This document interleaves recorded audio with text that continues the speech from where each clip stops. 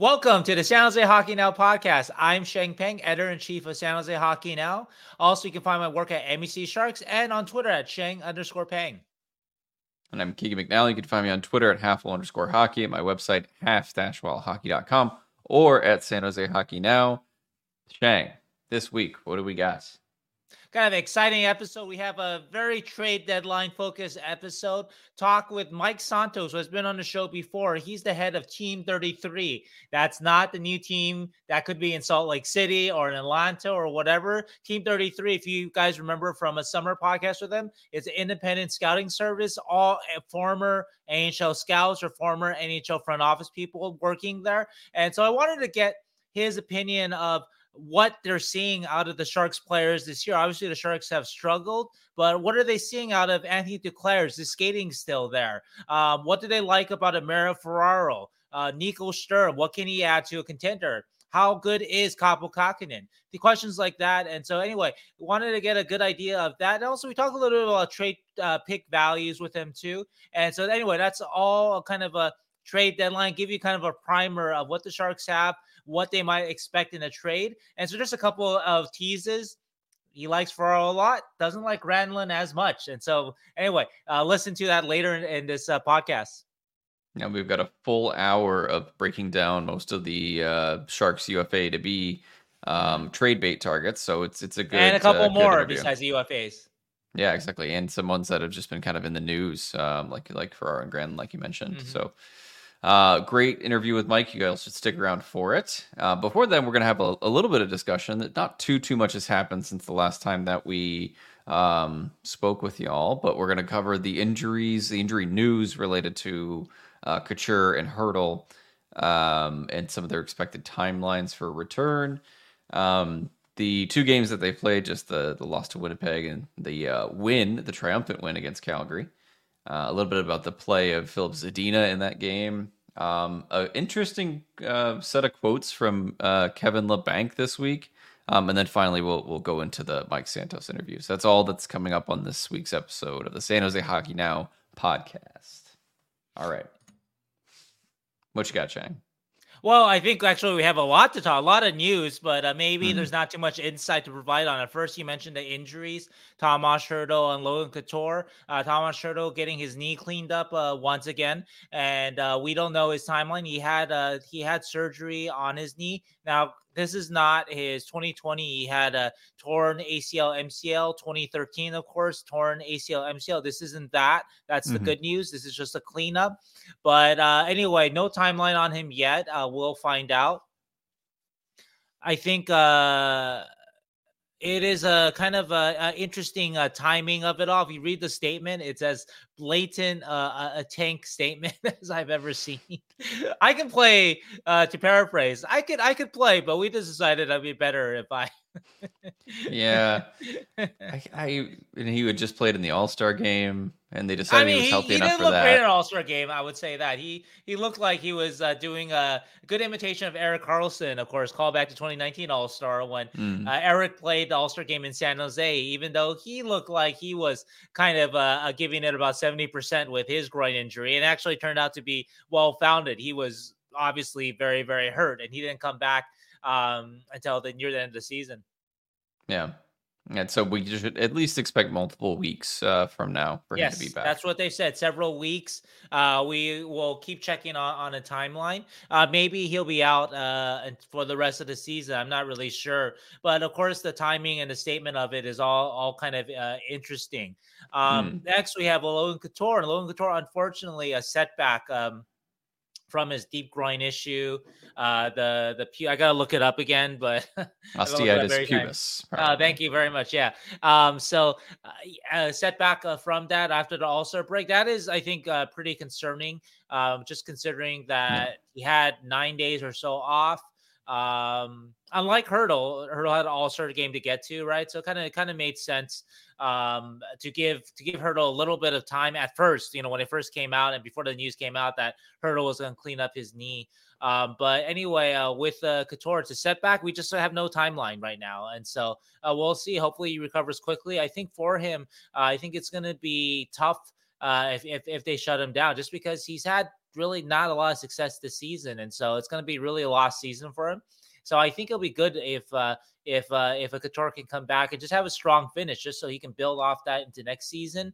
And going back to Hurdle, actually, I want to ask you what you think about this. How much of a concern do you think is once again another knee issue, even though it's just kind of cleanup? I mean, how do you kind of see Hurdle or Couture? How do you see both injuries? I think it's interesting because the fans and a lot of people always expect like medical procedures or these kind of things to be hockey players basically to be robots, right? Like or cars, right? Like you put oil in your car and it gets better, or you like just do these procedures. And in some ways, Hurdles is kind of like that. It's like at a certain point you need this clean out, and it's not that invasive a procedure, so he should be okay. Okay. I think is the way that I would think about it. And players get these kind of things done on arthroscopically, like they just get little scopes done on their knee, and it's not that big of a deal. But you never know. Somebody with prior knee issues, how they're going to react after surgery. But I'd say it's not as big of a deal as like Couture's, I'd say, is more because of he gave so much time to the rehab, right? Like however many months. The recovery, right? Yeah. Yeah, the recovery, the trying to make sure that he's comfortable back on the ice, and then what changed to make him uncomfortable is kind of concerning. And the issue seems to be lingering a lot more than obviously he would like. And in a season like this, there's obviously, I don't think there's a rush to get him back out there, but you're right. Like he didn't look amazing in the 6 games that he even really played when he came back.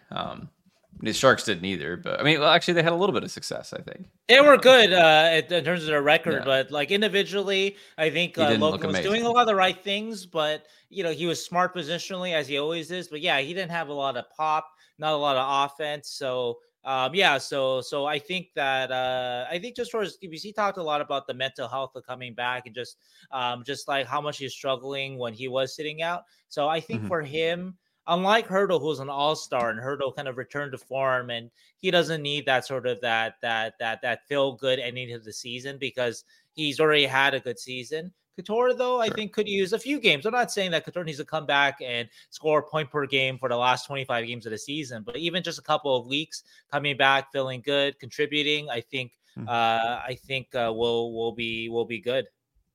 Yeah, and the other and Hurdle is a little bit younger as well. Couture is in the last stage of his career, so I do wonder about his longevity with his injury. But you never know; these things can turn around pretty quickly. And the reason why I ask you in particular, Keegan, if you want to speak a little bit to your medical expertise. Sure. I mean, I'm not a sports medicine doctor, an orthopedic doctor. I'm an emergency doctor, so I work in the emergency department. But I love hockey, so I've been following these kind of injuries for a long time, and I see more acute injuries than this. But like, from my medical background, I could surmise a little bit about these kind of things. So I'm not I'm not an orthopedic, I'm not a sports med doc, just an ER doc. But yes, that's kind of the my background. But the Couture one is to me is interesting just because of how much time, and they opted for no surgical intervention, and and that might have happened, right? Yeah, and there is just looking through things about this injury. There are surgical options. It just depends on what basically part of the pelvis is involved and stuff like that. So I don't know. Maybe something for him to explore in the offseason if it's going to keep lingering. But I don't know. I don't know what Erik Karlsson's precise groin injury was, but of course it seemed like it took Erik a good year or two, 2 years to really get back in a consistent. The skating is good. It wasn't until I think not just the year before, not just last year, but 2021-22, where it really felt like we were seeing consistently the close to the Erik Karlsson that we're used to. And so I don't know if there's any kind of worry with that, with considering that Couture is it basically in his mid-30s. So if he has a surgery, just how long it's going to take for him to come back to 100% if he ever does. Yeah. Wishing for the best. It is an interesting timing though. The Tankathon, the Sharks are actually just gaining points on Chicago every week. How happened? They're getting Connor Bedard back. How are the Sharks gaining points on him? They got Connor Bedard back this week. So here's hoping that he just goes on a tear, becomes super rookie, and Yeah. scores like 25 goals in the next couple of games. But I don't know. It's a lot for a really bad team in Chicago. But the Sharks, yeah, their center depth is decimated after we thought Mhm. that they might have an actual okay center depth. Basically, they Yeah, don't yeah, yeah. anymore. Yeah. Um, but yeah, so wishing the best for both Couture and Hurdle. But either way, let's talk a little bit about the two games that Mm. we watched this week. I will say the Winnipeg game was one of the most boring games of hockey I've seen in a very long time. Oh, for the Sharks it was, yeah, not for Yeah. Winnipeg. But I want to speak though quickly about that game, Kaapo Hmm. Kähkönen. Um, Not only, of course, he made 38 saves, I think, Yeah, that was great. only allowed one, but it's bore out in the stats. I just was looking at it. According to different sites or measurements have kind of different standards, but Kähkönen leads right now. Sport Logic, he has the best inner slot save percentage in the league. That's according to Sport Logic, all situations. I looked at NHL.com. They have slightly different, but they have him in the 83rd percentile of all high danger save percentage in the league. And I think Natural Stat Trick had him. I think it was like fourth in their measure of high danger save percentage. So however way you cut it, Kähkönen is having a great year. And also to spoil a little bit about the Mike Santos interview, they like him too. They're pretty Yeah, high like on it quite a them. bit. Yeah. Yeah, Team 33 is very high on my Capo Kakinen. So I want to see in the spoiler again if they want to keep him for the year or if they're thinking more about trading him because he is a UFA to be. So Yep. but he had an amazing game that game. And Mhm. he at the very end it was like there was a little bit about the possible injury with him too, right? It seems. I mean, it seems like he was okay, and that's one of those things Yeah. where none of the local reporters were there, Hmm. and anyway, we made a request to speak with Capo. This is before his injury, just because he was having such a great game. He was the star of the game for the Sharks. I actually think he got first start of the game, even though they were in Winnipeg, which is unusual. But anyway, he came out and talked with us over Zoom. And Sure. often, not all the time, but oftentimes when a player is hurt, especially if he's seriously hurt, he's not going to come out and speak with the media, even if we ask for him. So usually. And so this was a case where Koppel came out, which is a good sign. Oh, also too, actually, more importantly, he backed up Mackenzie Blackwood the next night, so Yeah. Yeah. he should be fine. So I think it's a Nothing to non-issue. It do. looked bad, it looked really bad, and considering the Sharks' injury luck this year is like, oh, here we go again. Yep. But yeah, I think it's a non-issue. Same thing with Sturm at the end of that game too, right? Like it Right, looks look bad. bad, but you Fine. play the next game. Yeah. Um, so in contrast to one of the most boring games from the Sharks, the next night they have one of the most fun games. Like I Right. was having a great time the entire game watching this Sharks team beat a Calgary team that's very up and down this season in terms of their consistency. Um, let's go through it a little bit. We don't normally do game breakdowns, but let's talk about Zadina because this was a special Sure. night from Zadina. Yep, career high 4 points. Yeah, what'd you see out of him?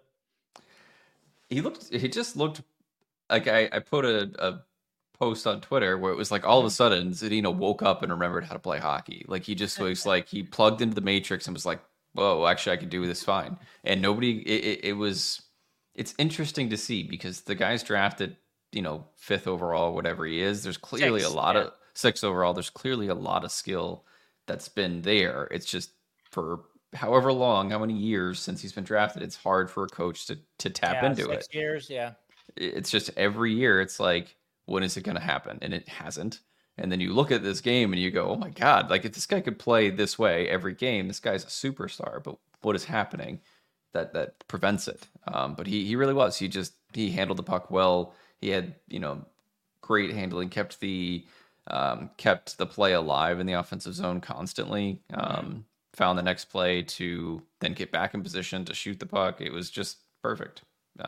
from him. Yeah, I'm not going to be quite as high. I mean, I like Zadina, and Sure. we've talked a lot about Zadina this year, but I think he benefited from a couple of very, very curious decisions by Calgary defensemen on their breakout passes. Curious. Yes, that's a nice way to put it, right? So one that Zadina intercepted and gave to Granlund, and the other one what Bailey took, and Zadina just, great patience from Zadina. Went for the extra pass instead of the shot, which I was watching. I was like, oh, this looks like, I was like, this is going to be another bad, like, he should have shot a moment, but no, it was a great pass, and Bailey roofed it. And then the goals, I mean, that deflection, I mean, what you like about it was actually the basicness of that play. It wasn't the skill. It just, he beat his guy to the front, and Sturm just lobbed it in front, and Zadina put his stick there, and rainbowed. I don't think that kind of deflection is necessarily what Zadina, we can count on him to do all the time. That kind of circus kind of deflection shot also helps when the goaltender's like 5'11" or whatever. Yeah, right. But the key to that is just basic hockey, just going to the net, right, and beating your check to the net. And finally, his last goal, nice shot. But we do see that from Zadina from time to time. But I didn't see a lot here that told me that this was going to kick off some sort of a great Zadina revival. But it does remind me, though, that once again, and I've written about Zadina a lot, I've written to this point that I think if he can play a basic game, the points will come. And so I like the basic part of on the forecheck when he intercepts the pass, right? He's in the right position. I don't know if he did anything great defensively to kind of goad, I think it was Hanifin, into making that pass, but he was in the right position. Full credit to him. And also, he had the patience when he attacked the net. He waited on Granlund to join him in the end instead of just taking a shot, which would be what, a more basic player would, what I would do if I was out there. If I suddenly come up with this turnover and suddenly the goalie's right in front of me, I just shoot it. I'm not waiting for Granlund to jump on ice. So that's good. That patience was noteworthy there. And then like I said, the deflection goal, just go to the net. And so I think with that, so I guess I would kind of say that Zadina's takeaway from this game is that this is going to be the beginning of like his ascent to fulfilling his draft potential. I wouldn't look at it that way. I think if he looks at it a different way, as good defense leads to good offense, and just keep thinking that way, I think he can play in this league. I do think that. I said that many times. I think that I like his speed. He works hard. He's deceptively strong. So I think if he irons out sort of like his defensive zone coverage, which he alluded to after the game, that's something that he's worked on. And we've seen that in the beginning of the season. Also, too, he's also very rough with the puck in terms of taking chances that he shouldn't, especially in the beginning of the season. He was doing that. Actually, I was looking at some Sport Logic stats in terms of turnover rate and whatnot, and Zadina is up there among forwards. And so the intentions are the right place for him, but those kind of things are the things that kind of prevent him from being higher up in the lineup. This kind of offensive explosion, I mean, I don't think it's necessarily real, but I do think that there is the potential in there to be a really good third line player with that potential to kind of if everything were to work out, the sort of the ideal third line player where the guy has top six skill, I think, but don't worry about that. He's not going to, you can't count on him to produce. That's fine. But he's the kind of guy that can like take over a playoff game or something like that from with better matchups on a lower line. I think that's his like ultimate ceiling to me. And that makes sense. Yeah. That makes a lot of sense. I agree. I don't think this is going to be the takeoff game. And if it is, that's awesome. I hope I'm wrong. So he just hasn't shown that kind of, because this even when he has had good games that he follows it up with another one and another one. It's always been like, oh, there's one game, and then you wait 3 weeks until you remember the Zadina's in the lineup, and So, but I really enjoyed his confidence as well after he did start to put in some points. He was like just way more confident with the puck than he normally is, and he was making less mistakes. At least trying to make plays, because you're right, he does have some costly turnovers in him from prior games. So I don't know. We'll see. It was still an interesting pickup. Like obviously he came over with confidence in himself to prove it this year, and I wouldn't say that he has technically. He's just No, kind of I been don't the believe same. so. Yeah. Yeah. So we'll But see. hopefully it does start a stretch where the Sharks see. I mean, he's young enough, and I Yeah. think he's good in the room and all that kind of stuff. That you're like, hey, sign him for a couple more years. This guy can be a part of the next good Sharks team, and so that would be Yeah. great if that were to happen, and that maybe can happen in the next 30 games or so. Yeah, that's definitely an opportunity for him. He's an RFA to be, so. Yep. I mean, Justin Bailey had a good game as well. He that whole resurgence from him as well was good to see. My favorite, Luke Cunnin. Luke Cunnin had a good game. He can shoot. He can shoot, right? I mean, there's no question about that. So sometimes. He can. He can. He hits a lot of posts. When he gets a hold of it, he can launch it. I mean, I think that's 100%. That's why there's been a hope that even when the Sharks traded for him, and he hasn't fulfilled it. I'm not trying to argue that, but like when the Sharks traded for him, that he could maybe get himself up to a 15-20 goal. That's the kind of rate he scored at in a couple of good years there he had in Minnesota there. And so yeah, like that. That's why we need a post by Luke Cunnin tally this season. I don't know what it is, but he just hits so many posts. Oh, we can look that up on NHL though. I do feel NHL is not very accurate with the post count though. But actually though, I'm just curious though since you bring up because I feel like he's hit posts constantly. He even hit a post in this game and he had 2 goals. I think he did. Yeah, it looked like one of those like. Here we go again. Even the first goal didn't even look like it scored. Exactly. That's what I was expecting. And they had to go to review to make sure that Luke Cunnin scored. Wait, what? Yeah. But he does. He has a very powerful shot when he can get it into the right spot. Yeah. Yeah. I mean, I know people have not like fans. The Eklund Cunnin pairing hasn't been popular. But if you want to look at the basically like pairing a guy that has a good shot with the guy who can set him up, just like Eklund did, especially on that post shot, actually, because that's Eklund drawing the defender to himself along the wall, and then lays a perfect pass to Cunnin, getting into position for that one timer for that blast, right? And I think that's what the Sharks envision. So I would say, even though, yes, obviously Cunnin hasn't scored a lot this year, and that kind of duel hasn't panned out the way the Sharks hoped, that there was intelligence to it though, and I think we saw it on that post by Cunnin. Yeah, just gotta hit the net. Gotta hit the net. Yeah, you gotta hit the net for sure. Yeah. But well, you looked that up. Yes, I'm getting it. Yes, I mean, I actually don't know if I've ever looked up that stat on NHL.com or where. I have. But like I said, I don't find it to be accurate because game to game, like there was that one game recently where Toronto, right? It was in Toronto, I think, where I'm pretty sure it counted like 7 posts or something like that, and like on NHL it was like 5 or something like that, and so so that's one of those that I'm not so sure about how .com is tracking it. So let's talk a little bit about Kevin Labanc. Okay, because I think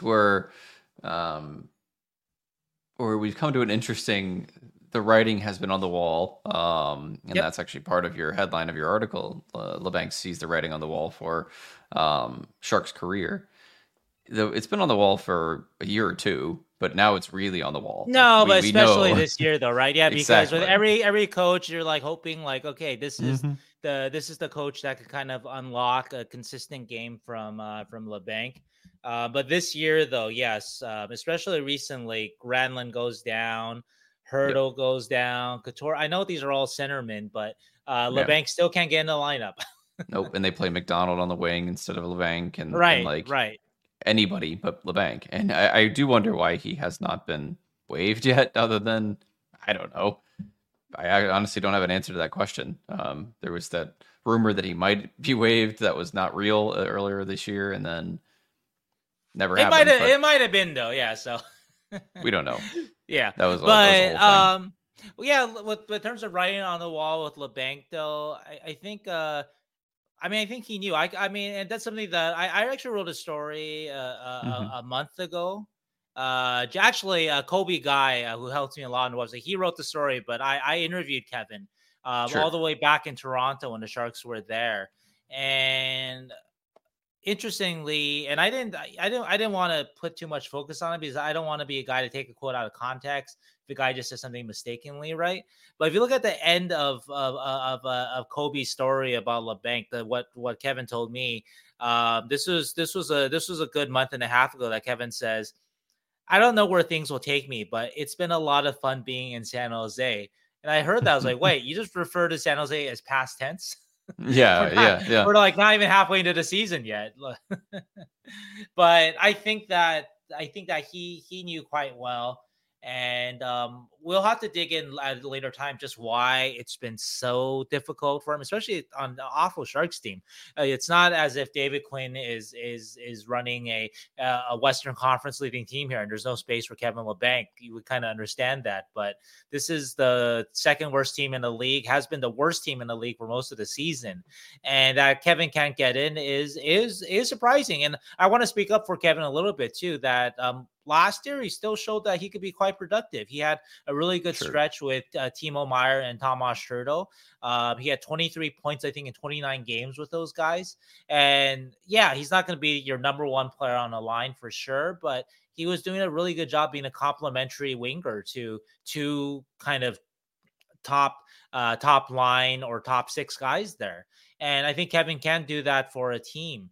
But anyway, though, in terms of just Kevin's comments, yeah, I mean, I guess I'm not sure what good it'll do because the Sharks haven't played him. When the Sharks have played him, he hasn't produced. He makes Yep. way too much money. He makes more cash than his AAV, which is another issue too. It's a big And problem. Yeah. yeah, so just Sharks only have one retention spot.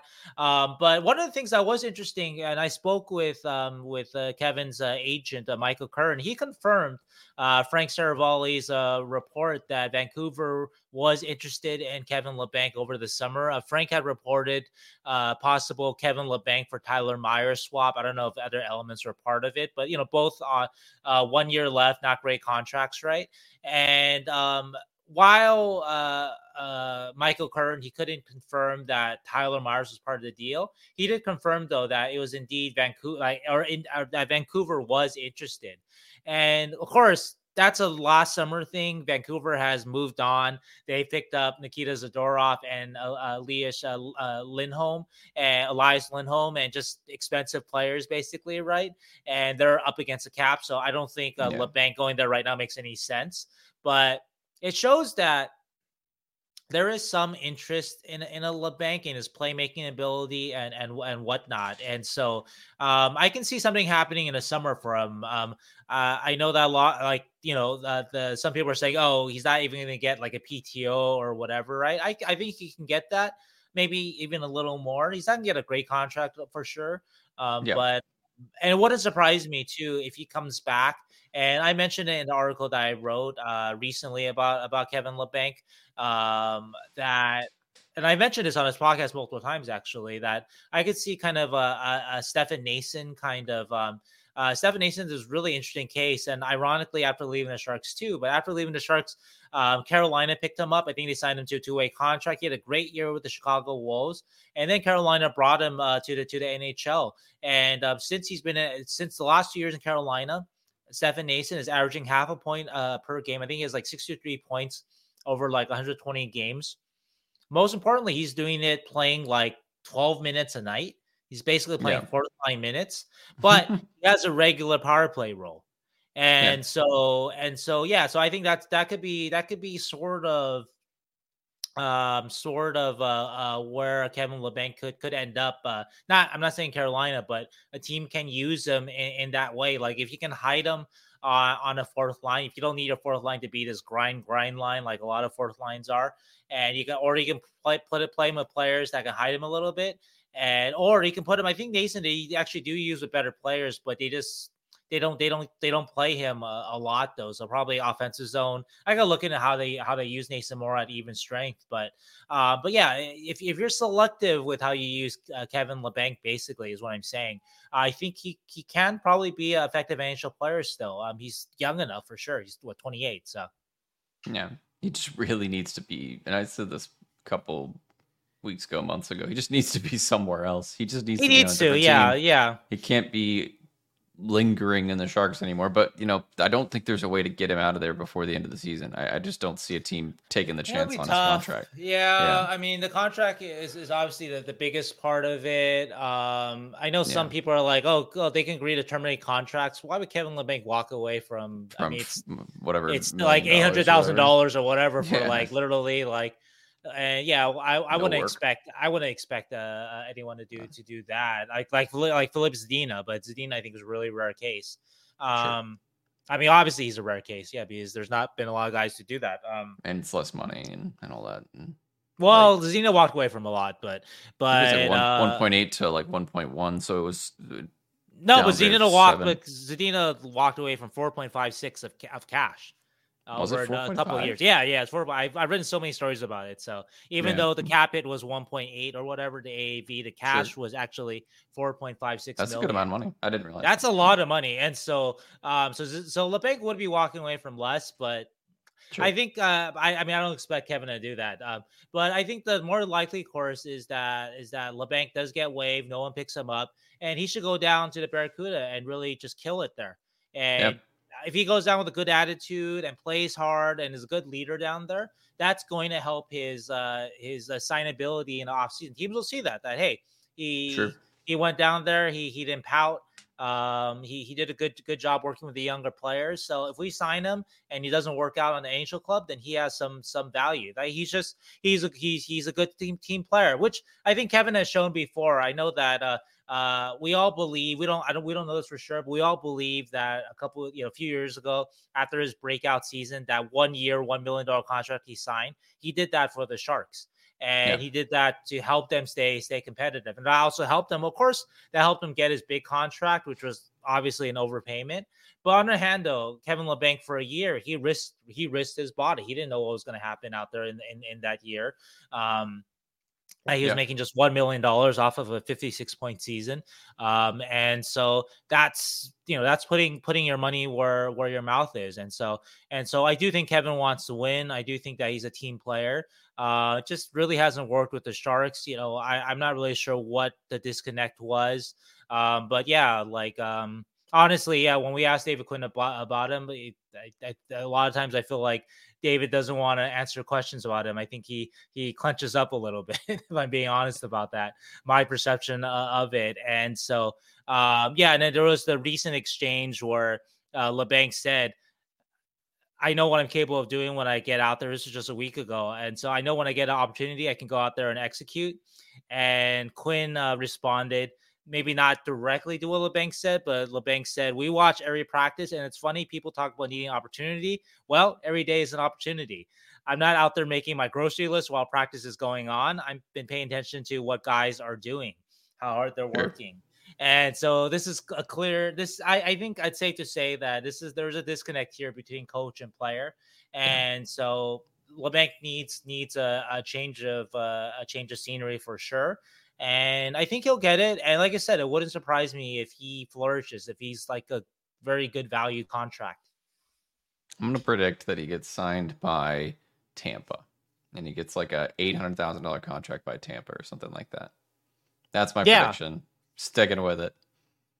I don't know. How do you think he does? How do you think he does in Tampa? I think he does well. I think better than he obviously this year. I think he probably in the 20-25 point range is what I'd put him at, something like that. Oh. And he's like decently productive in a very limited minutes role. I'm gonna go maybe 30-ish and with very limited playing time. And so his rate stats will be really nice, and he's gonna have a regular power play role. And I can see it. Do you got a team?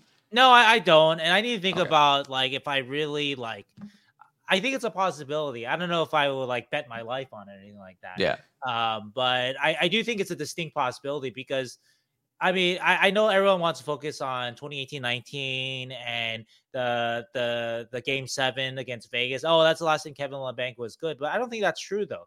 Mhm. Kevin LeBlanc had really good stretches. I think it was when he was with maybe Couture and Evander Kane a couple of Mhm. years ago. He had a very good stretch with, I've mentioned many times, with Meyer and Hurdle. So he's had good stretches. He hasn't been able to put together a full good season. Every time he's had these good stretches, he's sort of fallen into the doghouse of the coach, be it Bob Bugner or David Quinn, right, last Sure. year.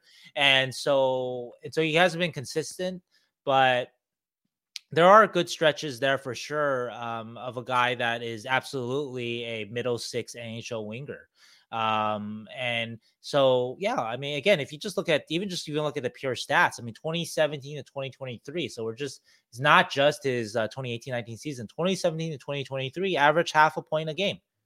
Yeah. And so can Kevin LeBlanc score at that rate?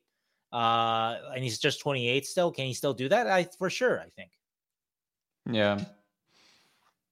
Um, yeah, but did teams do this, right? They end up signing a guy that's like Jonathan Drouin in Mhm. Colorado, where it's Yeah, like they just need that's a good a comp cheap a cheap winger that's going to provide you offense with to upside. pair with upside, to pair Yeah, with your superstar guys that are obviously out there in all situations. So you're just yeah, kind of trying to maximize dollars with a guy that can actually put points on the right, board. So right.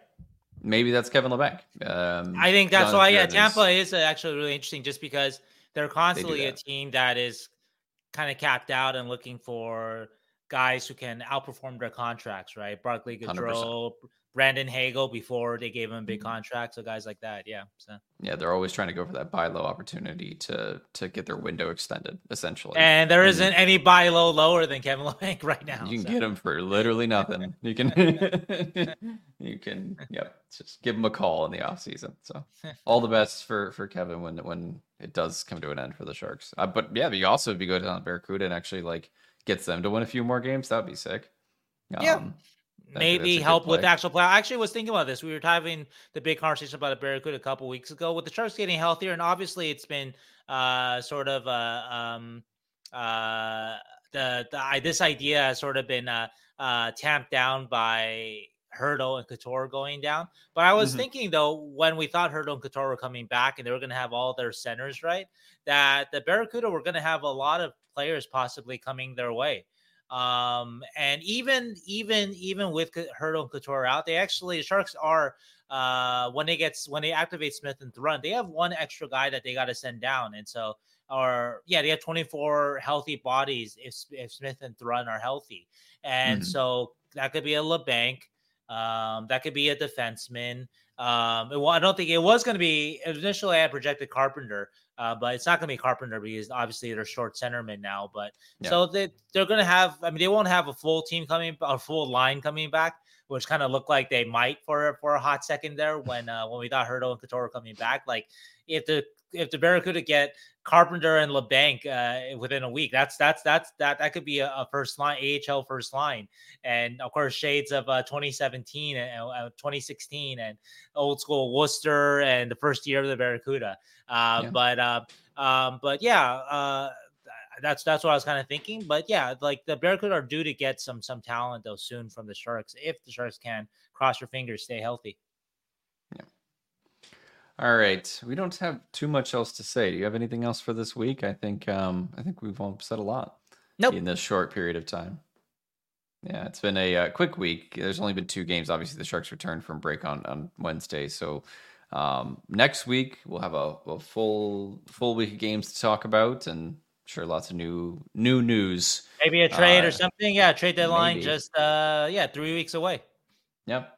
But yes, everybody enjoy the Mike Santos interview. It was awesome, and also we might hear from him after the trade deadline, see if any of those things that we talked about came to fruition. But Yeah. we'll see. All right. Hope you guys have a good week. Bye. From 1997 to 2018, Michael Santos was in an NHL or AHL front office. He's been an assistant GM with the NHL's New York Islanders and Florida Panthers. He was a general manager of the AHL's Rochester Americans and San Antonio Rampage. He was president of the ECHL's Norfolk Admirals, also director of hockey operations for the Islanders, Panthers, and Nashville Predators. He's now heading Team 33. Once again, remind everybody, because they're in the news now, that's not the 33rd NHL team. Team 33 is an independent scouting service that goes to NHL games. You'll see them on the scouting list that you're seeing that a lot of writers are posting now. They're an independent scouting service that consults for NHL teams, staffed entirely by ex-NHL front office personnel. And he's now here with the San Jose Hockey Now podcast to lend his front office insight and expertise on everything trade deadline for the Sharks. Hey, guys. Hey, Mike, thanks for joining us. Yeah, thanks for having me. One note before we get started here. Regardless of whether or not the NHL adds another team, we're not changing our name. So I was going to ask you that. Yeah. So whether it's Salt Lake City or whoever comes into the league next, they're going to have to be Team 34. So let's just keep it that way. That's fair. Well, it's a good name. Mike, yeah, it is a terrific name. It always gets people's attention around, especially around this season where, again, all those scouting lists are being posted. So I wanted to ask you first, specifically, just to let everybody know again. And again, we told people before, you've been on the podcast before. We're talking Erik Karlsson trade over the summer with you. But what is Team 33? Yeah, well, and the Erik Karlsson deal went through, didn't it? Yes, it did. It did. So you guys finally. You guys were right on it. Team 33 is a hockey operations management program. I mean, as you said, it's staffed entirely by former NHL GMs, coaches, players, and scouts. And we operate as if we're an NHL organization, just we do not have a roster of players. And the advantage is that allows us to be unbiased in our evaluation of everything that has to do with NHL teams and their players and prospects, whether that be evaluating their contracts, their injury situation, maybe off-ice issues, and of course their performance on the ice. So it's a huge advantage for the NHL clubs that use us, because we all know that when we're close to an organization, we tend to have bias, whether that's positive or negative. And so the fact that they can use an organization like ours and get an unbiased opinion is really helpful. And we can do anything that a front office can do. We can help with trades. Of course, that's what we'll talk about this evening with the trade deadline coming up. We can find the right player that'll fill a need for an organization, whether that be at the NHL level, the American Hockey League level, or a prospect. We can evaluate different situations. So if a transaction may be sending a player to the minor leagues and recalling another player, we can evaluate that transaction in advance, let the organization know what that will do to their payroll, how it'll affect their on-ice player personnel, what type of player they're going to be putting into the lineup, what type of player they're going to be taking out, how it'll affect their salary cap. All of this we can do for them, and we can help them negotiate a contract as well. So we can do anything they need us to do, and again, with an unbiased eye. And also wanted to ask you too. You had mentioned some teams that you had consulted with recently. Do you want to share that, just so everybody can kind of be in on just how deep Team 33 is into everything? Yeah, well, we've had two clubs that have been working with us for a year and a half now, the Anaheim Ducks and the Montreal Canadiens. And as of late, of course, now with the trade deadline coming up, we're getting lots of one-off calls from different organizations looking for little pieces of information here and there, or some help here and there. We just spoke to Colorado the other day. We spoke to Calgary about a week ago. I talked to Minnesota last month. So we're constantly getting our tires kicked by some of these clubs that I think are starting to realize what we can do for them and how we can help them. So hopefully we can do the same for the Sharks. Yeah, the San Jose Sharks should consider this a free demo for for them. So hopefully Mike and company are listening to this one, and they give the proper credit if they use anything from you. So Sharks obviously have a ton of guys available. Their record's not very good. They have lost a lot of pending UFAs, and so they have a lot of guys who are available at this trade deadline. And so the way we're going to do this, guys, is we're just going to run over some of the names. And we have over a half dozen names here. And we're going to ask Mike about each player, kind of how his team of scouts, I believe there's 21 or so scouts that you have in different AHLs, or I'm sorry, who go to games in different AHL cities. And so how the Team 33 scouts are seeing the player this year. And also to talk about what the player's trade value is in your opinion. And so the first player that I want to ask you about is Anthony Duclair. And Anthony Duclair, he's got he's pending UFA, $3 million AAV. And so what are your scouts seeing about Anthony this year? So, I mean, the first thing I want to say before then we'll get right into Anthony is the Sharks are in actually a good position because, as you know, when this time of year comes all the time, you're trying to decide, are you a seller or a buyer, right? And those teams that are sort of in the middle, they've got tough decisions to make, right? Do we go and try to make a playoff spot? Do we try to be patient and stick with maybe a building or rebuilding program that we have going on? And of course, you've got the teams that are up at the top of the standings who are like, well, we've got a shot to make the run at the cup this year. And, do we go after some pieces that we need to put us over the top, maybe give us some depth? And unfortunately, at this time of year, overpay. Yeah, for sure. So, the Sharks, they're obviously in a rebuilding situation. And so, they are, like you said, in a position where they can sell some things and continue to try to develop younger players and hopefully build towards a plan they have for the future. Duclair, a guy that they got, that played in Florida last year, had an injury. He's certainly a guy that could help, as a depth player for a team. We look at him in a couple of ways. Obviously, he's a role player at this point in his career, but he still brings offense. Despite the injury that he had, he still skates well. And his hockey that's his trademark, right? Yeah, and his hockey sense is high. Duclair, again, his offensive ability is something that you can add, especially if you're a club that's trying to look and add him to a lower line.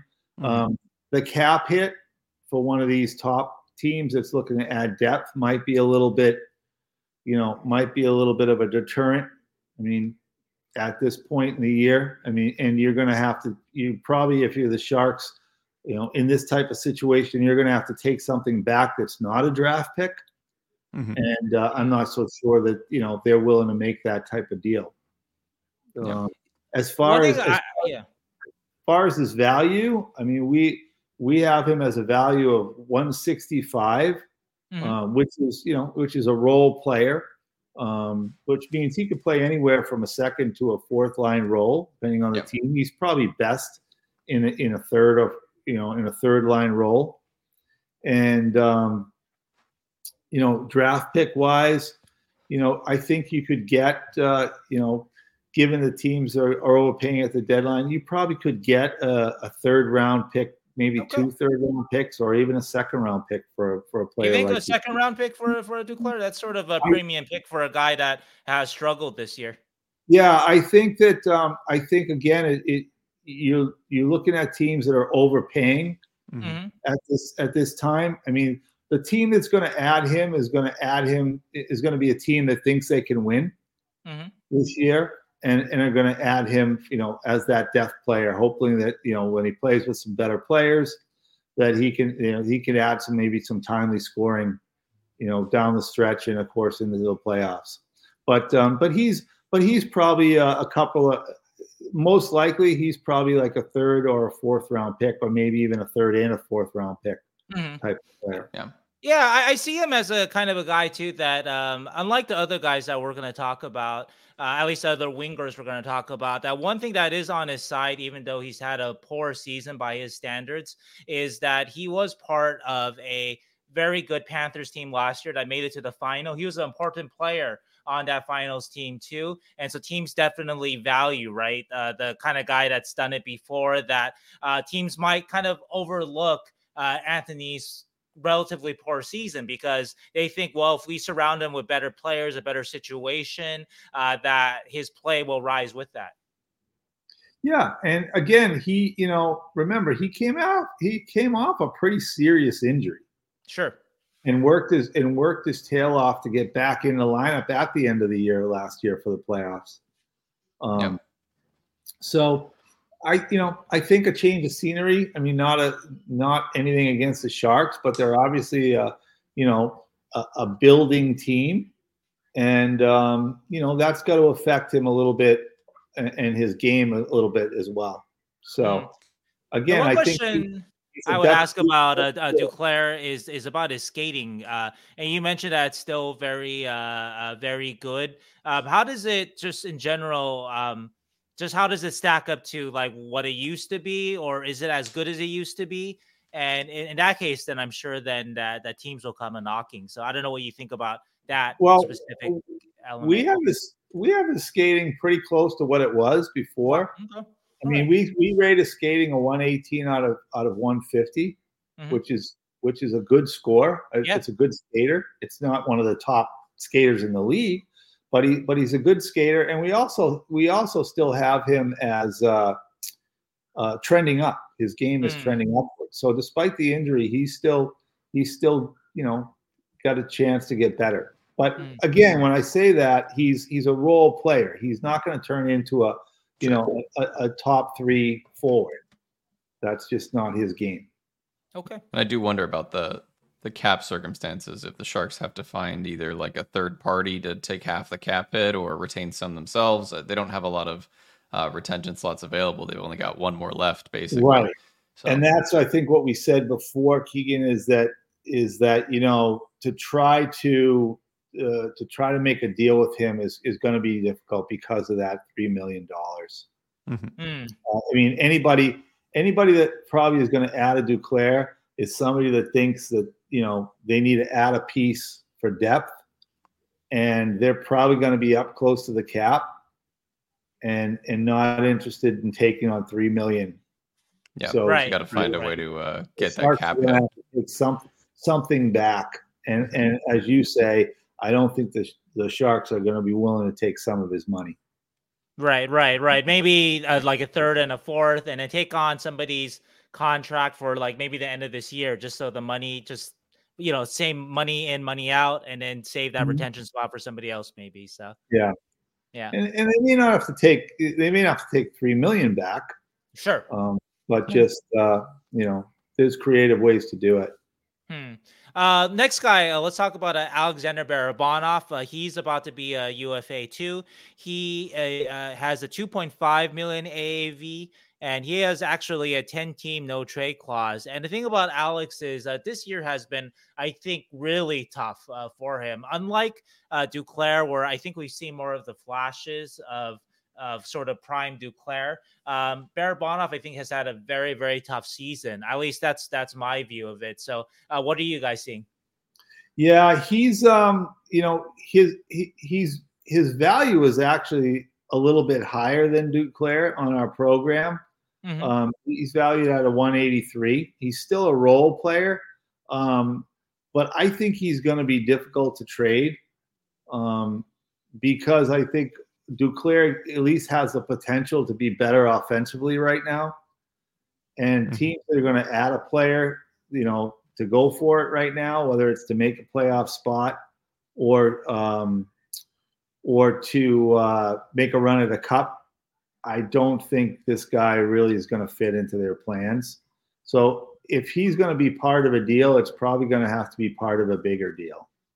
You know, yeah, I wonder with Alex too, because I don't have the same confidence that I have with Duclair that a better situation will bring out a better player, because we've seen that obviously with Duclair that a better situation does bring out a better player, whereas Barabanov has always been on bad Sharks teams, so we really kind of don't know what he's going to be like on a better team. But I wanted to ask you too, in terms of your rating, so Barabanov higher than Duclair, where does that come from? Is that just like based on last season, which makes sense because Alex had a pretty good season last year, whereas Duclair was coming off an injury? Or is that kind of like real time, like your scouts are still liking elements of his game, just for some reason so the rating is higher than Duclair's, but just for some reason you don't think he has a lot of trade value?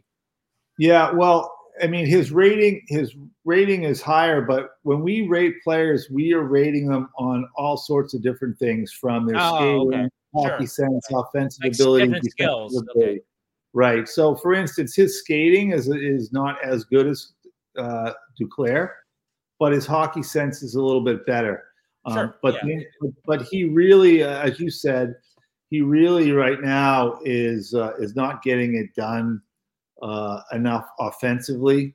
For sure. He's just an average defensive player. He's a little bit better, as far as his competitiveness. He can contribute on the power play because he is a smart guy and can make some plays, but doesn't offer you much on the PK. And his physicality is way down.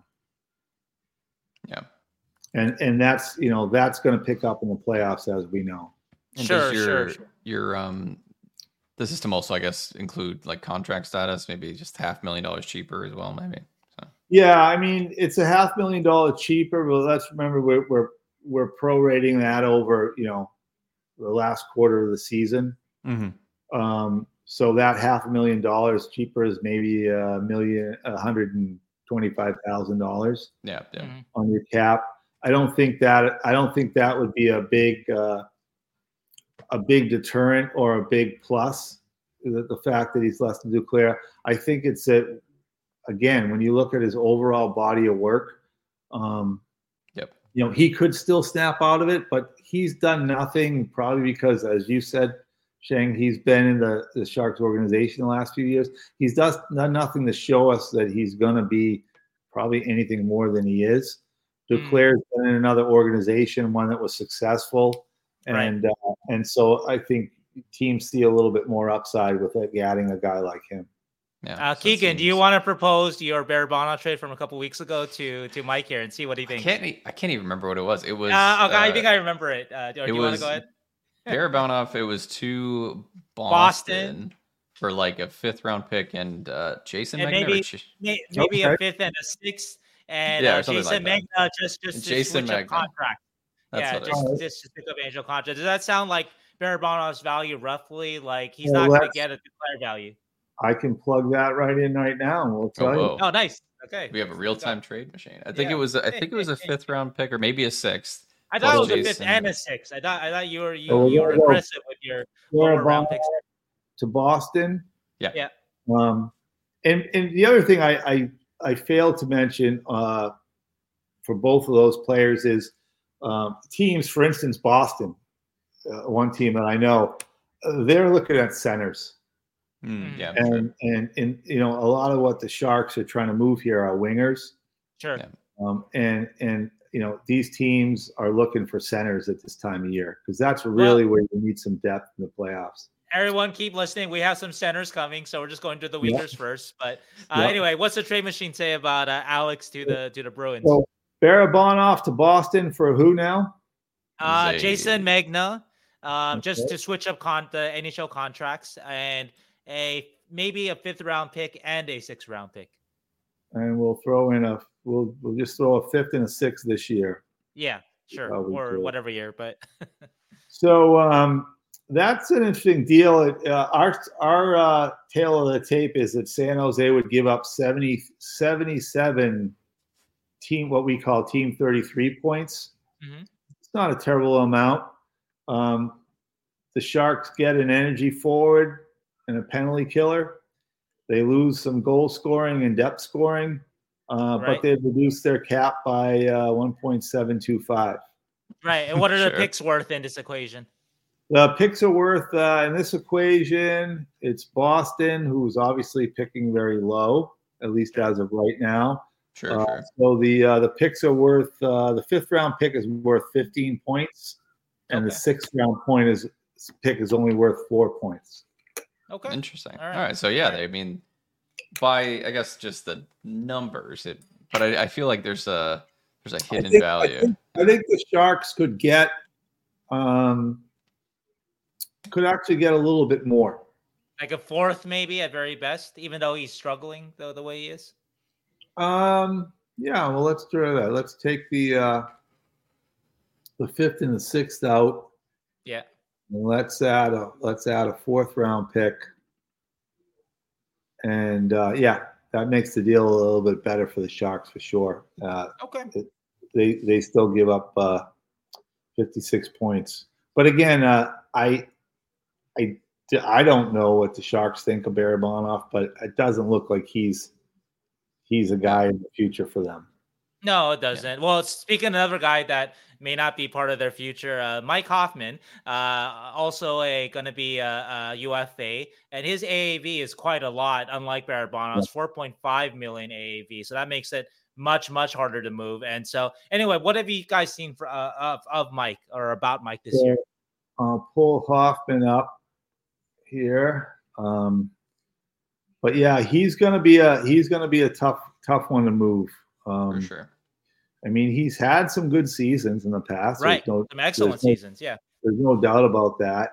But right now he's what do we have here?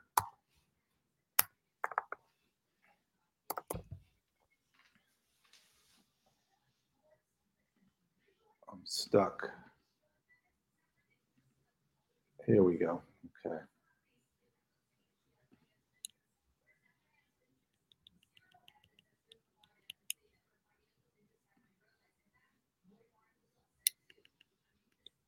All right, Hoffman. So Hoffman, again, he's another one of the guys. I mean, most of the guys that you've got here as Sharks trade bait, we'll call them, are in sort of that same role player range. So Hoffman's score is a 174. Again, that cap hit is not good for moving him. And the other thing with Hoffman is, and he's really the only player I think on the list that you provided to us. He's the only player that's trending downward as his play and as a player. Sure, from where he was before, for sure. Yeah, no, we can. Yeah, definitely. And we can so, see that. Yeah. His skating is below, both Barabanov and of course Duclair. We score skating a 104 out of 150. Which is a little bit better than average. His hockey sense is in the same range, a little better than average. His offensive ability, again, sort of in that same range. He's a 68 out of 100. Where he really can contribute is on the power play. Right. But he hasn't been this year, really, though. Right. And he should be able to contribute in the shootout. But, of course, teams aren't looking for shootout guys for the playoffs. And, again, a guy that's low physicality. He's a smart winger. He can shoot the puck. He can pass the puck pretty well. Plays on the perimeter. Again, not a very physical guy. I don't know how enticing that's going to be for the playoffs. And, probably at this point, he's a 3rd, 4th line guy. And especially for a team that's, going into the playoffs. And at that cap hit, I think he's going to be tough to move. Yeah, I think so for sure. Yeah, I don't know even if we need to talk about his trade value because I'm not sure if it's so high. So let's move on to Kevin Labanc. And it's actually same kind of discussion, maybe like Hoffman, also going to be a UFA. also with a very high cap hit, 4.725 million. Also a very difficult season for, well, like all these wingers for Kevin Labanc. So not asking in this case about the trade value. We're going to talk about some more exciting guys on the Sharks that might have a little more trade value. But in terms of Kevin, just what have you guys seen about his from his game this year? I guess that's what I think I'm more curious about. Our scouts still have some liking for him for a few reasons, and for that reason, we have him as trending upward still. Relatively young still, yeah. Yeah, and you know, the thing that is not great for him is his skating. He's a dead average skater, but what he has going for him, and I think what would attract other teams to him, except for the fact that he makes a lot of money, is he works hard. He's a hard-working player, and he does it both, offensively and defensively. So that's a plus, especially in a playoff run. He also makes up for his, I don't want to call it poor skating, but average skating, because he keeps his feet moving. But another guy that's not physical, despite how hard he works, he can make some plays, but like Hoffman, his value is right on the number with Hoffman, 174. The only difference is this guy seems to work a little harder, and so for that reason, he's trending upward a little bit, but probably too much money for not enough back. Yeah. To pick up as a deadline move for anybody that's looking to do something. This might be this might not be a question you can answer, but you mentioned that Labanc can work hard, and we've seen that at times when he's on his game. He's on top of the puck. He can actually be an effective forechecker. And so then I wonder then just why hasn't it worked with him in the Sharks? I don't know if your scouts have mentioned anything about that in their notes. Just why hasn't it been a fit? The Sharks seems like it should be a fit. Kevin has some offensive ability. The Sharks need as much help as they can get offensively.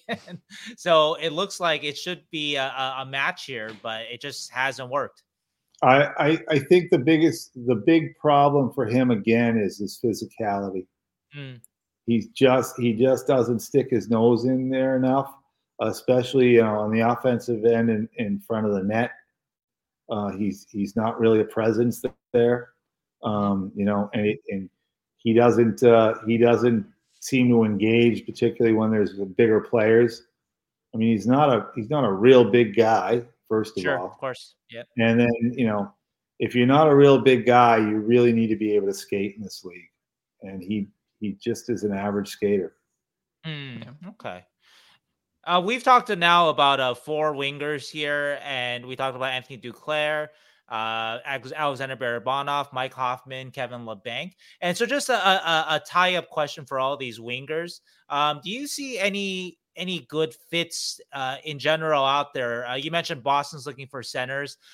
Any teams that you think are looking for pretty good depth wingers? Maybe a Duclair can be a good fit. Maybe is there any team that you can think of out there? I think the Rangers, for example, just lost Wheeler, so I just one name that pops up for me. But any that pop up for you?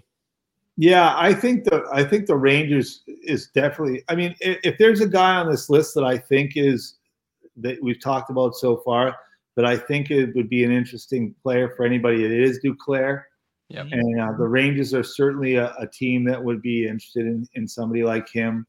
I don't think any of the the teams that are probably not going to be in the playoffs are interested in giving up any prospects or even draft picks for Duclair. Maybe Phoenix or Phoenix and Arizona if they decide they're going to make a run here. A little desperation move, but yeah, okay. Yeah, because they've made some noise lately about staying there and doing the right thing for their fans, and they are finally sniffing at something. So that could be a possibility, but yeah, I mean, off the top of my head, the teams that I know that are really going for it, they look for depth in the middle. They're looking for centers. Okay. You can always take a center and put him on the wing. You can't always take a wing and put him in the middle. Yeah. Right. That makes sense. Okay.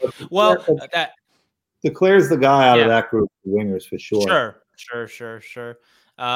So now let's talk about the maybe more exciting portion for Sharks fans. The Sharks do have a very good center right now who might be available, and he's a bit of a surprise in terms of just how he ended last season. But you have Mikael Granlund, and Mikael Granlund has 2 years left at a $5 million AAV, and 2 years including this year. He's going to be a UFA at the end of it, and he's come back with, I think, a very strong season.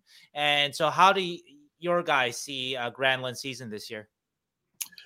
Good. He's, the strength about him is he's versatile, right? Mm-hmm. He's a two-way guy. He's a two-way forward. Yep. The cap hit again on him is a lot. That's a problem, and you're going to have him for another year, right? At that number.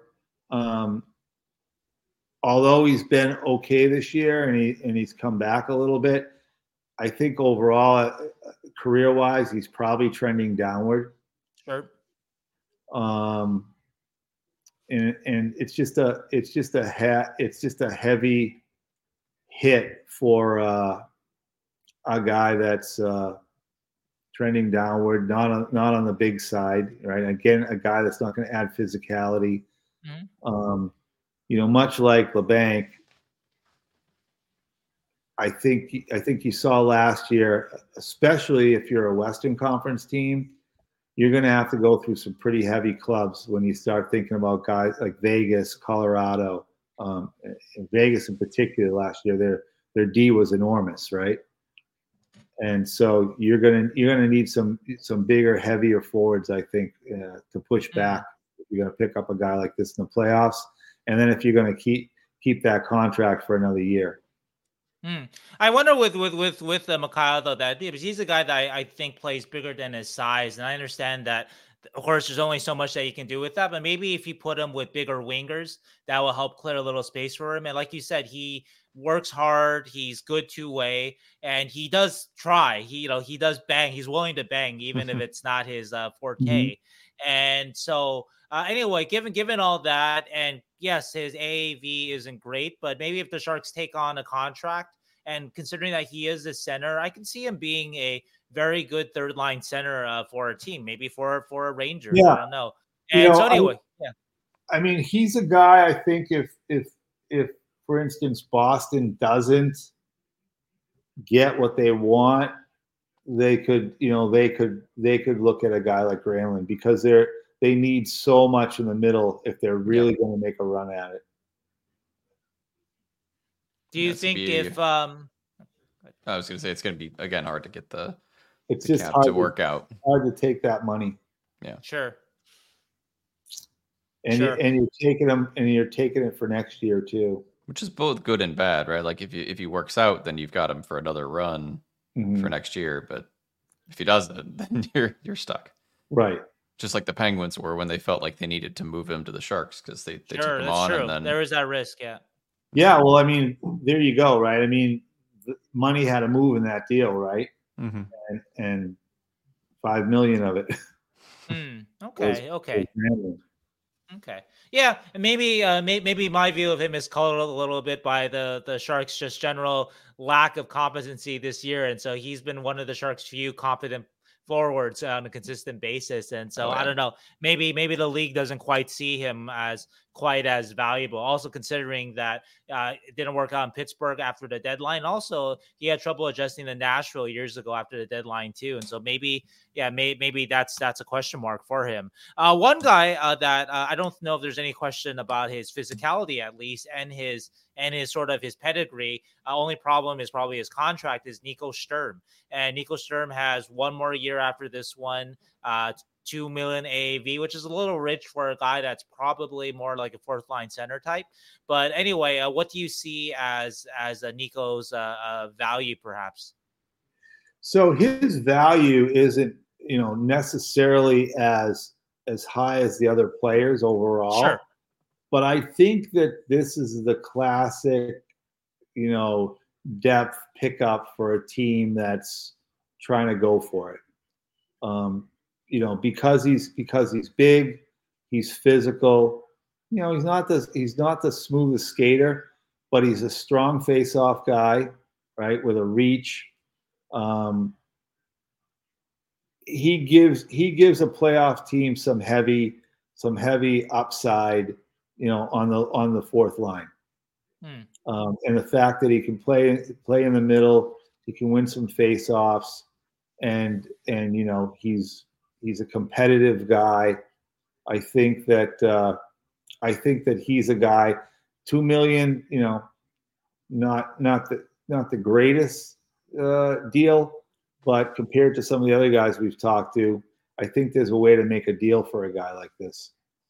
Okay, what do you think he gets? Because he is a guy that I think I would say everybody will want on their team. It's just that might be a little rich. So yeah, what kind of value everybody will want on their team, but of course his ceiling is limited. And so what does that move for at the deadline? I think you could probably get a minor league prospect and a lower pick, somewhere in the, fourth, fifth round range for a guy like this. Okay. I really do. Oh, actually, going back to I just forgot. We didn't ask you what Granlund's trade value might be. So let's say the Sharks take on maybe some money in return. So to make that cap hit a little more, maybe not retention, but maybe they take on another contract in return. And so if the money isn't as bad, where does Granlund's value lie for you? I think if you take on a contract, they could probably get a fourth round pick and a fifth round pick with him. Oh, but okay. Yeah, but you're going to have to take a contract on with them. I think it's going to be real tough to get a lot for him. I just don't. We've got his game trending in the wrong direction, and you add that to another year on the contract, somebody that's going to pick him up. I think they'd rather go for a guy like Sturm, to be honest with you, a guy that can, a guy that can give them more size. That's a decent face-off guy, and even though he doesn't skate great, he probably skates close to what Granlund does. Maybe not quite the offensive ability, but I think what you're looking to pick up here in either one of those players is a guy that can just be responsible on your fourth line and help in some of the dirty areas, and Sturm's probably going to do that better. Okay. So what do you think then last year, just sticking with Granlund, I guess the final question about him is Pittsburgh traded a second round pick for him last year. And so was that sort of, yeah, I think Sharks fans are hoping with Granlund's sort of return to form this year that maybe another team would offer something of that caliber for a Granlund. And Pittsburgh did last year. And so what did you think of that last year when they did that?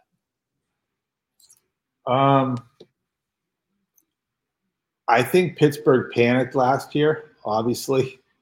And you see why, because they cleaned the front office out after the season. And so I think they were just reaching for whatever they could get at the time. They knew the pressure was on. The Fenway Sports Group had bought the club.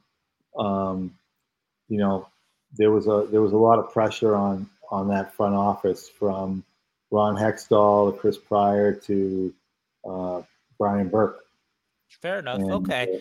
It was a new ownership group coming in, mid-season or near the end of the season, and we needed to catch.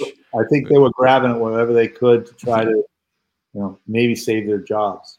Yeah, we needed to catch Columbus before Jarmo Kekalainen got fired, basically, to try and get a good deal for or an overpayment for a guy like Granlund, I guess. Or maybe. So in general, you mentioned Boston as a team looking for centers, maybe the Rangers. I don't know. Who else do you see maybe looking for a third, a fourth line center out there, a playoff team? I think one team is going to be Colorado. Yeah, for sure. Yeah, Okay. I think they're just I think they're going to try to add depth down the middle. I think they understand how important it is. So I think that's a team, and I think that they will be willing to pay a premium to get the right guy. Interesting. Well, Sturm obviously won a Stanley Cup with them, and so obviously he's not going to play too high in the lineup for a team like that. But he is a guy that can help you. Do you think Colorado's looking more for? Well, obviously they have Nathan McKinnon, but beyond that, are they looking more for 2C, 3C, 4C? What do you think?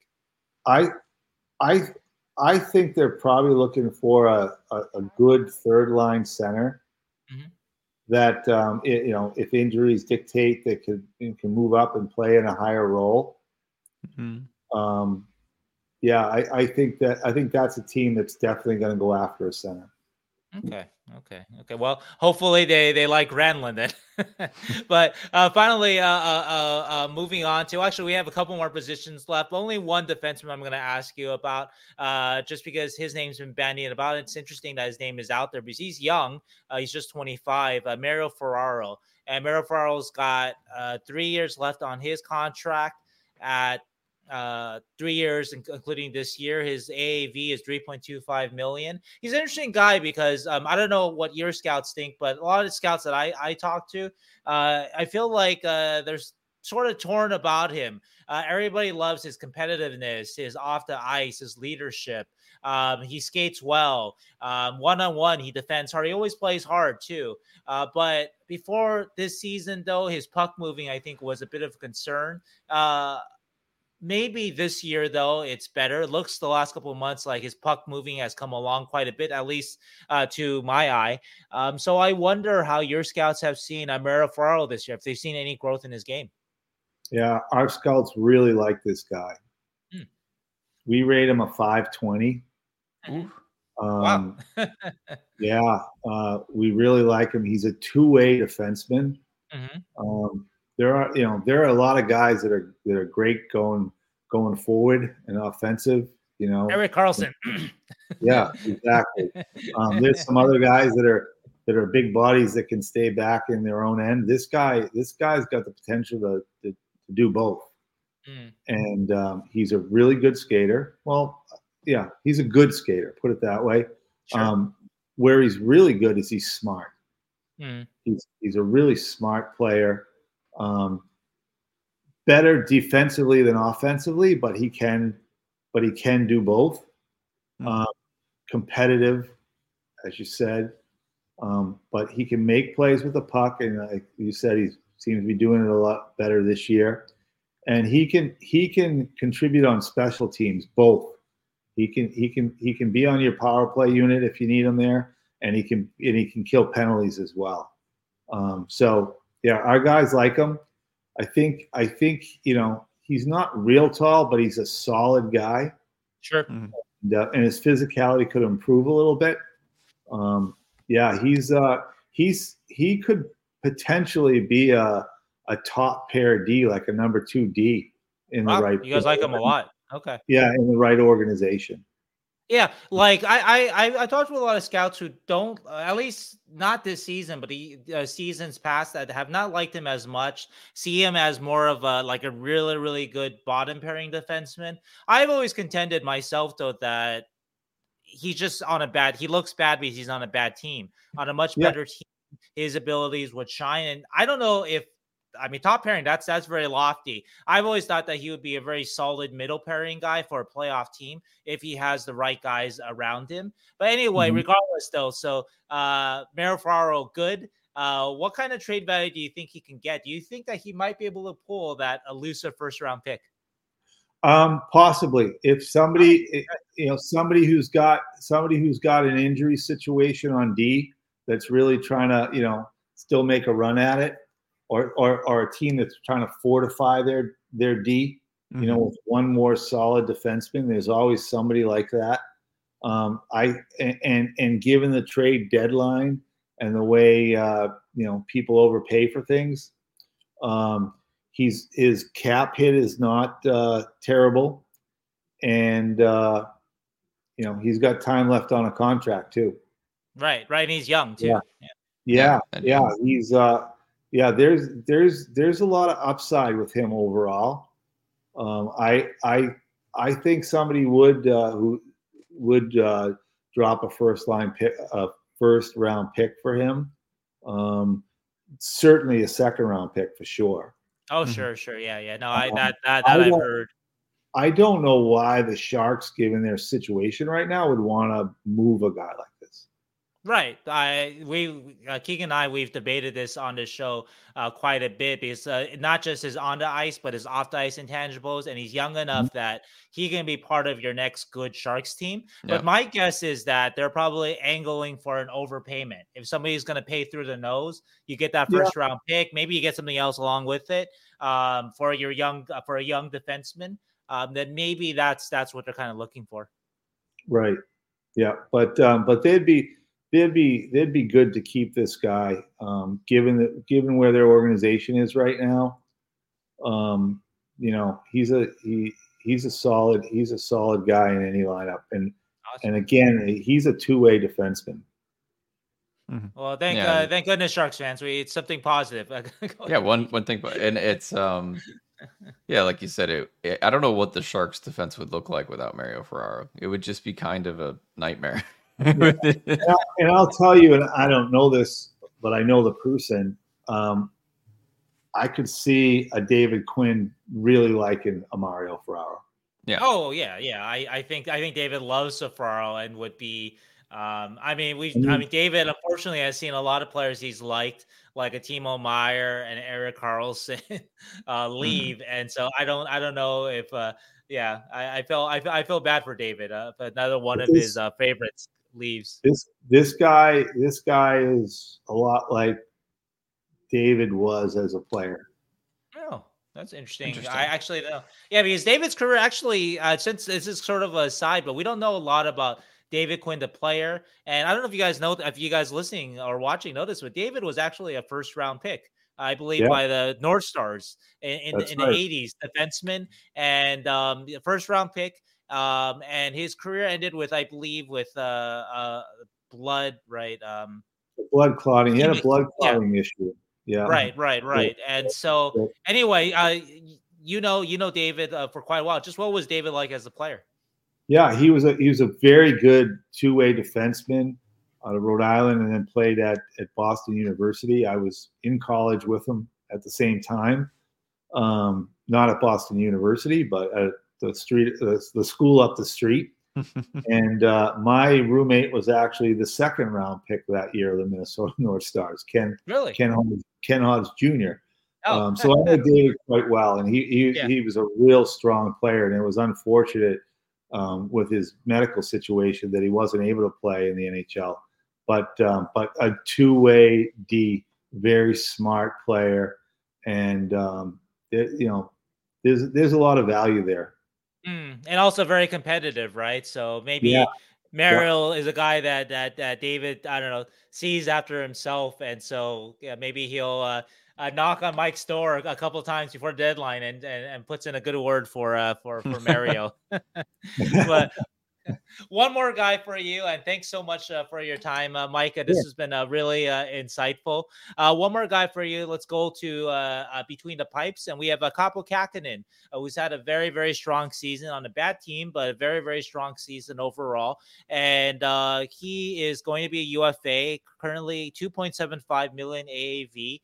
And so, what have your scouts seen of Kaapo? So this guy's a good goalie. I mean, he's an NHL starting goalie, and they're not easy to find. And I think for the next 3 years, he can and will be a starting goalie. He's very athletic, butterfly guy, but he's very athletic. He recovers well. He moves side to side very well. Probably if there's if there's some weakness in his game, is he could use his stick a little bit better. But the way he moves and his athleticism is really good. Still think he's trending upward. His size is decent, and he's the last 2 years, I think, as a number one guy, he's gained a lot of experience. So remember, goalies tend to develop later than skaters, and so at what is he, 28, 27, 27 years old, he's got some years ahead of him, right? Now I don't think he plays as big as he is, not that he's a giant, but I think a lot of that has to do with his style. He's a butterfly guy, so maybe he looks a little smaller than he actually is in there. But again, very athletic guy, and I think with some good coaching too, he'll be a number one guy. Yeah, I think with Kaapo, I mean, you touched on an interesting point that in terms of just sort of his ceiling, we've actually heard that about Kaapo since he's been with the Wild, right? Because he was sort of the Minnesota Wild's heir apparent. And then the Sharks actually they traded a good amount for him a couple of trade deadlines ago. They traded Jake Middleton for him, pretty good defenseman there for him. And he's never really run with the number one job in terms of just the games he's played, right? Never really been in the playoffs.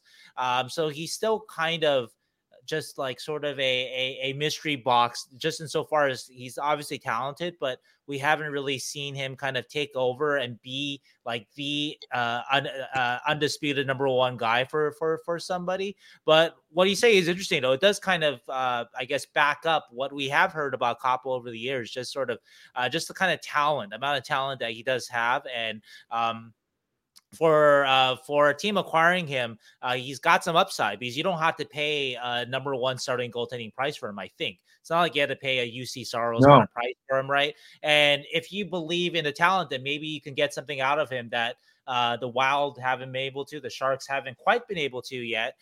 So anyway, what do you think? Goalies, though, of course, are notoriously hard to peg because they just they don't go for a lot usually, unless it's a kind of a elite guy.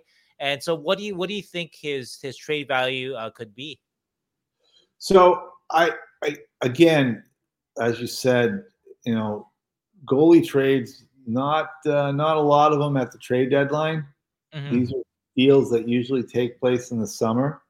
I also think that if somebody's really out there trying to find a top goalie right now, they're probably looking at Boston. Because Boston's got that situation with the two number ones, as they still seem to think they have there, and Markstrom too, right? Yeah, and Markstrom's the other guy, and Markstrom's on. I had Markstrom when he was young. I like him. He's a good kid. He's a giant of a guy.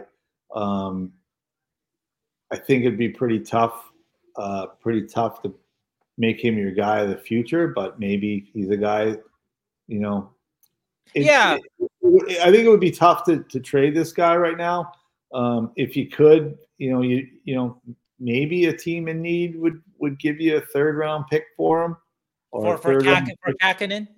Yeah, because there's guys ahead of him in line. Yeah, that's what I was getting at when I brought up Markstrom, and you bring up the Boston goalies. Saros' name has been thrown out there too. So like, if you want a true blue number one, it might be out there.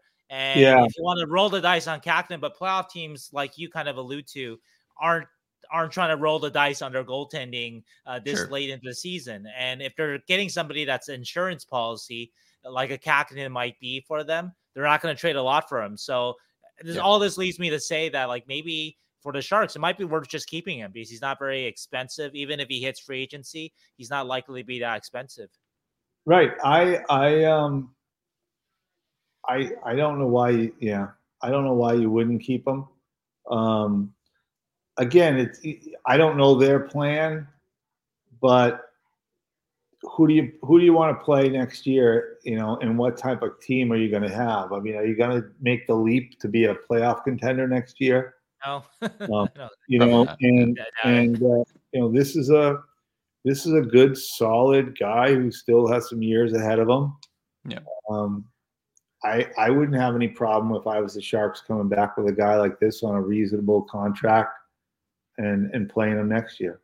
Yeah, and just have him in Blackwood, and that's sort of a good sort of a support for your rebuild that your guys can grow and develop with some good goaltending behind them, which will I think help them kind of learn good habits. Right. If they're not always kind of trying to make up for their goaltending. So, Mike, one more big question for you. We've talked about a lot of names here. We just hit the four wingers: Granlund, Sturm, Ferraro, and Kakinen.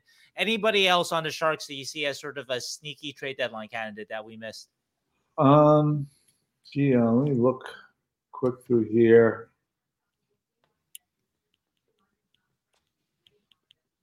And see if anybody. I mean,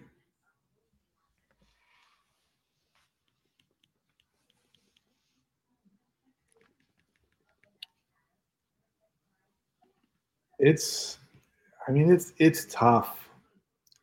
I don't see any sneaky guys. Okay. I'm guessing that everything's okay right now with Logan Couture. We really have no idea about that. But anyway, with his contract, as good a player as Logan is, and as desirable as he is as a kind of a playoff guy, his contract would make it, probably prohibitive to move him right now. So, yeah. But I'm just going through some guys here. Yeah, it's tough because it doesn't seem like there's a lot besides these UFAs that we can. A lot of young, unproven guys too that show some ability, but not for a playoff run. Yeah, but they're also not guys that you really want to give up right now. Mm-hmm. Sure. Yeah, they want to see what you got of them. Yeah, for sure. Yeah, I think probably the best trade piece they have is probably Duclair. And I say that because I'm not trading Ferraro if I'm the Shark. Sure. Yeah. And I think after that, probably Granlund and Sturm is that some teams may want. I don't think they're the first guys people are going to call for at the deadline. But everybody doesn't get what they want, and as it gets closer and closer to the deadline, and you haven't done anything, somebody's still going to be out there looking for a center, a depth guy. I think Colorado's looking for a little bit higher end guy, but if they don't get him and they still want a center, maybe they come knocking for a Granlund or even a Sturm, right? But I think Duclair probably is probably their best piece to move at the deadline. All right. Love it. Third round picks, everybody. Let's prayer circle for a third round pick. Yeah. Okay. Take what we can get. Yeah, exactly. Yeah, it's an advantage, as I said earlier, that they know they're a seller. But you don't want to disrupt your plan, Sure. And I don't know what their plan is. But I hope they do have a plan. I mean, I don't think you go through a season like they did this year so far without having a plan for the future. I mean, it takes some guts to stick with it. I'm sure the fans aren't happy, and you hear a lot of it through the years, but you got to stick to your guns and stick to the plan. Right. And so, I don't think you want to move any of these younger pieces. I think you've got a good, solid guy in goal. And let's be honest, they're not going to win the cup probably in the next year or 2 or 3. So that guys doesn't have to be your Stanley Cup winning goaltender. Mm-hmm. These guys don't have to be your depth in the middle at center. Hopefully those guys are coming. Yeah. But ultimately, I think any championship team, and these are the teams that are going to be buying, they need to be strong down the middle. Okay. They need to be strong in goal, and they need to be, 2 at least and probably 3 deep in the middle if you're gonna challenge to win the cup. Yep. Okay. Yep, absolutely. Well, Mike, thank you again for the time at this late hour. Really appreciate it. Hopefully it helps you guys, and it does, and hopefully everybody knows what Team 33 is now. Yeah. Well, look, any of your folks that are interested, send them our way. We'll be happy to talk with them.